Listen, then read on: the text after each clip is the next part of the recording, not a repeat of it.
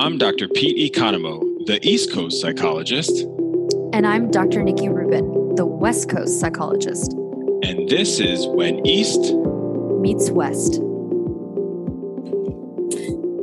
Pete, today we're going to be talking about two covert behaviors that everybody does, worry and rumination. Are you excited? Well, I mean, you start right away with like the behavioral definition. Overt behaviors. Yes, well, these are covert. These are covert. What did I just say? You said overt. Oh, my bad. Yeah. So yes, these covert behaviors of worry and rumination, because all of us do it. We all do it. No, yeah, we all. Well, is there a human who doesn't? No, because we all have language, and we all try to use that language to figure things out that can't be figured out. So that's really the problem here. And I know we've talked about worry and rumination in other episodes, like we talked about it, I believe, in our control and behavior episode last season. And we talked about anxiety and uncertainty. We've talked about it, but I just really thought, I think we got to dive in and really clarify what these are, because, one, a lot of people I work with don't know the difference between the two of them. And two, if you don't know what they are, it's like it's harder to catch, right? Like, because we can't see them. They're invisible behaviors. Yeah. And well, I like my definitions. I know. Yep, I do. Okay, so quickly. You jump in? Okay, just quickly. Worry, give way to anxiety or unease, allows one's mind to dwell on difficulty or troubles. Oh, I don't like that. I hate it. I know. Yeah. And then rumination. I knew you did already. And then rumination, a deep or considered thought about something. Oh, so inaccurate. Break it down, Dr. Rubin. Who's that? Webster? Who said that? Okay. Oxford and Webster. Oh, well, they need to consult with some psychologists before they sure do. Try to do some definition. Okay. So let's start with just a brief review of overt versus covert behaviors. That's smart, right? Yeah. Right. Thank you. So overt behaviors, if our listeners recall from previous episodes, are behaviors that basically other people can see you doing. So they're observable. So if you're walking, that's an overt behavior. If you're chewing Oreos. You're chewing or eating them? You're just chewing them? I blended chewing gum with eating Oreos. But I was imagining you just like sucking on an Oreo. I do savor an Oreo. Also, Pete savoring an Oreo, overt behavior. That's right. You're welcome. Yeah. So basically anything that you can see that's visible is an overt behavior. Yeah. But what most of us are not accustomed to identifying are what we call in behaviorism covert behaviors. And covert behaviors are behaviors that you're doing inside of your body that no one can see you doing. And we do covert behaviors all the time. So thinking is a covert behavior. Pushing a thought away is a covert behavior. Practicing being mindful is a covert behavior. Yes. Fantasizing or imagining are covert behaviors. Any other ones you throw in there before I get to worry and rumination? There's just no. I mean, because I was also thinking like your heartbeat or, sometimes even breathing. Like there's a lot of things that happen is what the point is. There's a lot of things that happen that people don't know because it's a really busy human experience. Totally. Right. Yes. And I think, and some of those things, like even like your heartbeat, we would call it like that is, it's something happening as a behavior, but it's an involuntary behavior, right? Yes. Like we're not choosing it. And so the ones that we're talking about in behaviorism, in covert behaviors are the ones that we are doing. We control, we have control over them. I don't like that word. Or not. I don't like that word. You don't like that word. You manage. You like the word manage. Okay. So how about choose the ones that behaviors you choose to do, right? Well, but I also don't think we can choose to think or not think.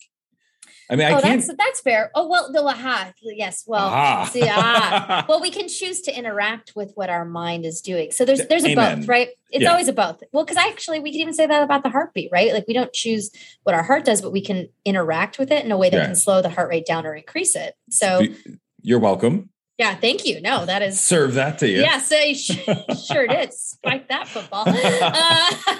All right, so let's get in specifically to worry and behavior, and the definitions. This is an episode where we're talking about not liking things very much. That's okay. It's okay. Just because you haven't said how much you don't like the brain yet.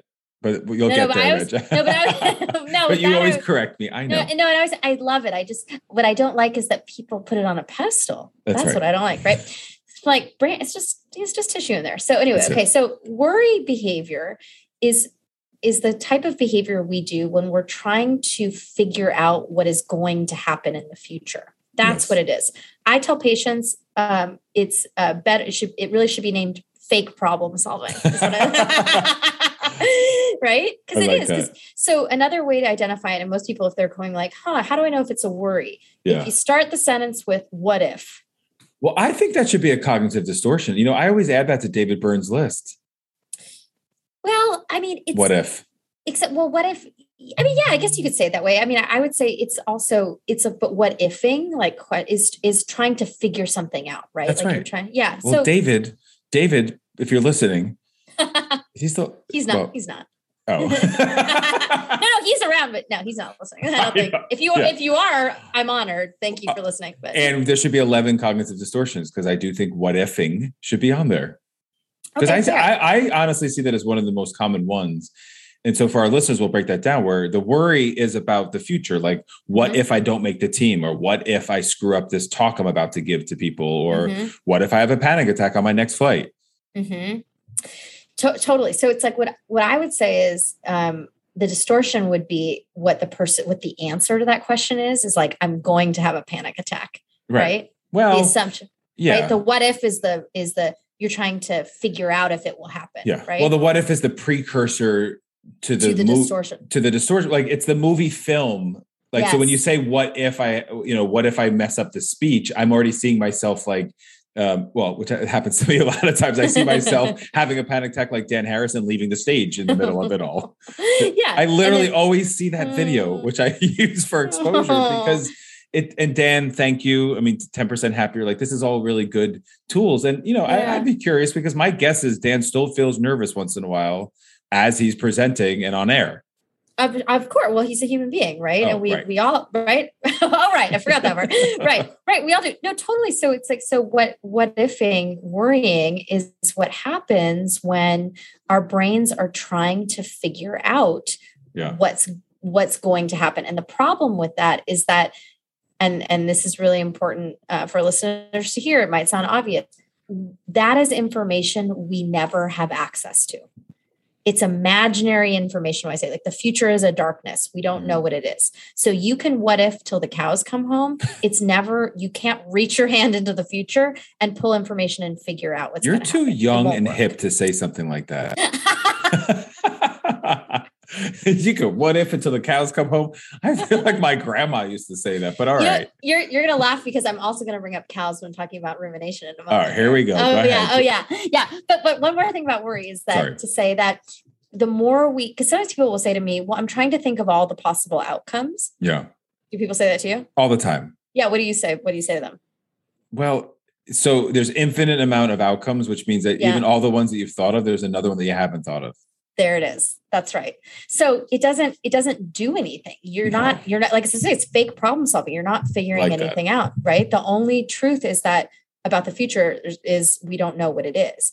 So, but that's uncomfortable, as we talked about in our uncertainty episode. Someone said that to me today. We were talking about something and he was like, I don't know what the future holds for this person. I was like, well, none of us do. Yeah, right. So I don't know what the next millisecond holds for me. It's like, I have no idea. Yeah. I might get into my next appointment that I have after we're done recording, but maybe not. Maybe not. Who knows? Yeah. So knowing that and being able to label and recognize worry is helpful because you start to become attuned to this fact that your brain is trying to do a behavior that it literally doesn't work. Right. Anything you would add, Pete? Let's go to the rumination. And the cows, I want to hear more about cows. you want to hear about cows. So, okay. So when I'm teaching people what rumination is, so I say, ruminate, that term actually comes from cows. Cows. Does it? Yeah, it does. Yeah. I didn't know that. Yeah. Cows ruminate, which means to chew cud is what it means. And so, And so I say that because I wish I found that out on my own. Someone taught me that once. So rumination is chewing cud. What it is while worries about the future, rumination's about the past. Yeah. It's going over something in your mind. If you're watching our YouTube video, you're going to see me doing this little hand gesture, circles. Yeah, circles and circles where you go over something in your mind over and over again. Now, this is also fake problem solving, but in a different way. Because oftentimes when people ruminate on things, it's like they're trying to figure out a different way it could have happened, right? Like they're trying to like mine for information. And the problem with rumination is, number one, past is gone. So just like the future is a darkness, the past, we know what it is. We have the information about what occurred, but we can't reach into the past and grab it, right? It's already gone. And the research is really, really, really clear that the more we ruminate, it intensifies emotion dysregulation. In fact, the more someone ruminates, it's highly correlated with depressive symptoms. Nolan Hoeksema, who was no longer with us, but she was at Yale. That was her research. So that's important for people to digest. Like, so think, because as we always joke around here and When East Meets West, that all roads lead to mindfulness. And that's exactly why we do that. So because worry about the future or ruminating about the past takes us out of the present moment. And ultimately what we're trying to do is just be as grounded as we can in this moment, which is, the present moment is not always great. No. And you know what, I'm really glad that you're bringing this up. And of course I knew we would get to mindfulness, because that's really the antidote here for both worry behavior and rumination behavior. But what I often find though, is when I'm presenting that and I start to introduce people like, okay, we want to come back to the present. They'll say to me, well, what, I'm never supposed to plan ahead, or I'm never allowed to like think about my past. Right. What do you say to patients when they bring up that? Well, it happens all the time, because especially with high performers, they're like, well, but I want to get a gold medal, or I want to win a world championship. It's like, yes, you do in this moment. You set that goal in this moment. Well, and then how about if they say to you something along the lines of, yeah, but like, I do need to think about the future, or I need to think about like the mistake that I made, in the game. Yeah. Well, you do that in this moment and then you let it go. I mean, you're allowed to learn from mistakes, and you certainly want goals towards the future, but I'm not answering the question the way that you want me to. No. Oh, it's my face. Like, no, I like what you're saying. No, it's funny. No, I'm actually just processing what you're saying. No, I like what you're saying. I'm just curious, I think about like, because the part what do you like, say? It's happening. Well, I think what I'm wondering is when you're like, that's happening in this moment, that's right. But they're talking about letting their minds wander away from it. Oh, gently bring it back. Gently bring it back. Okay. Yeah. So I guess like what I find, or, what I'm thinking about is that because people, it's like they, I think sometimes want the answer from me to be like, how do I stay in the present moment all the time? And I'll say like, look, we do have human brains, right?